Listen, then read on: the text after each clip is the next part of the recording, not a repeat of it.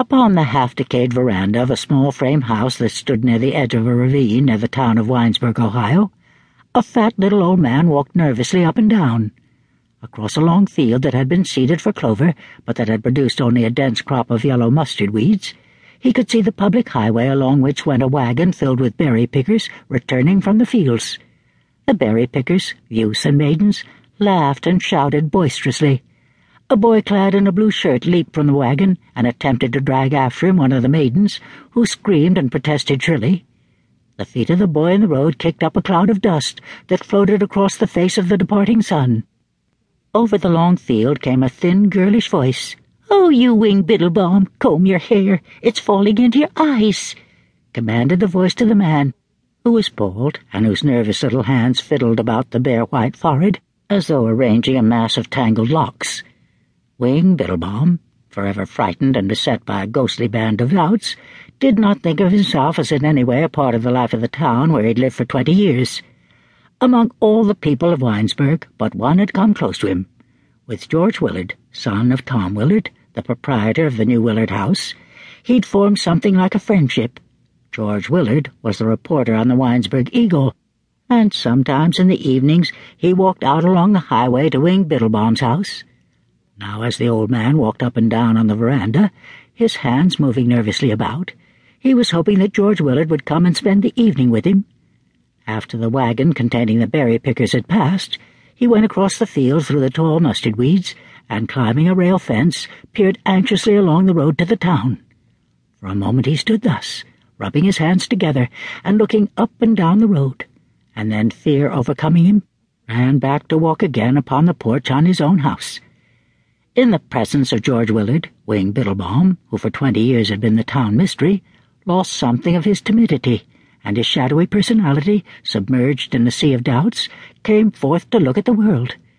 With the young reporter at his side, he ventured in the light of day into Main Street, or strode up and down the rickety front porch of his own house, talking excitedly. The voice that had been low and trembling became shrill and loud. The bent figure straightened. With a kind of wriggle, like a fish returned to the brook by the fisherman, Biddlebaum, the silent, began to talk, striving to put into words the ideas that had been accumulated by his mind during long years of silence. Wing Biddlebaum talked much with his hands, the slender, expressive fingers, forever active, forever striving to conceal themselves in his pockets or behind his back, came forth and became the piston rods of his machinery of expression. The story of Wing Biddlebaum is a story of hands. Their restless activity, like unto the beating of the wings of an imprisoned bird, had given him his name. Some obscure poet of the town had thought of it. The hands alarmed their owner. He wanted to keep them hidden away, and looked with amazement at the quiet, inexpressive hands of other men who worked beside him in the fields, or passed, driving sleepy teams on country roads. When he talked to George Willard, Wing Biddlebaum closed his fists and beat them upon a table or on the walls of his house. The action made him more comfortable.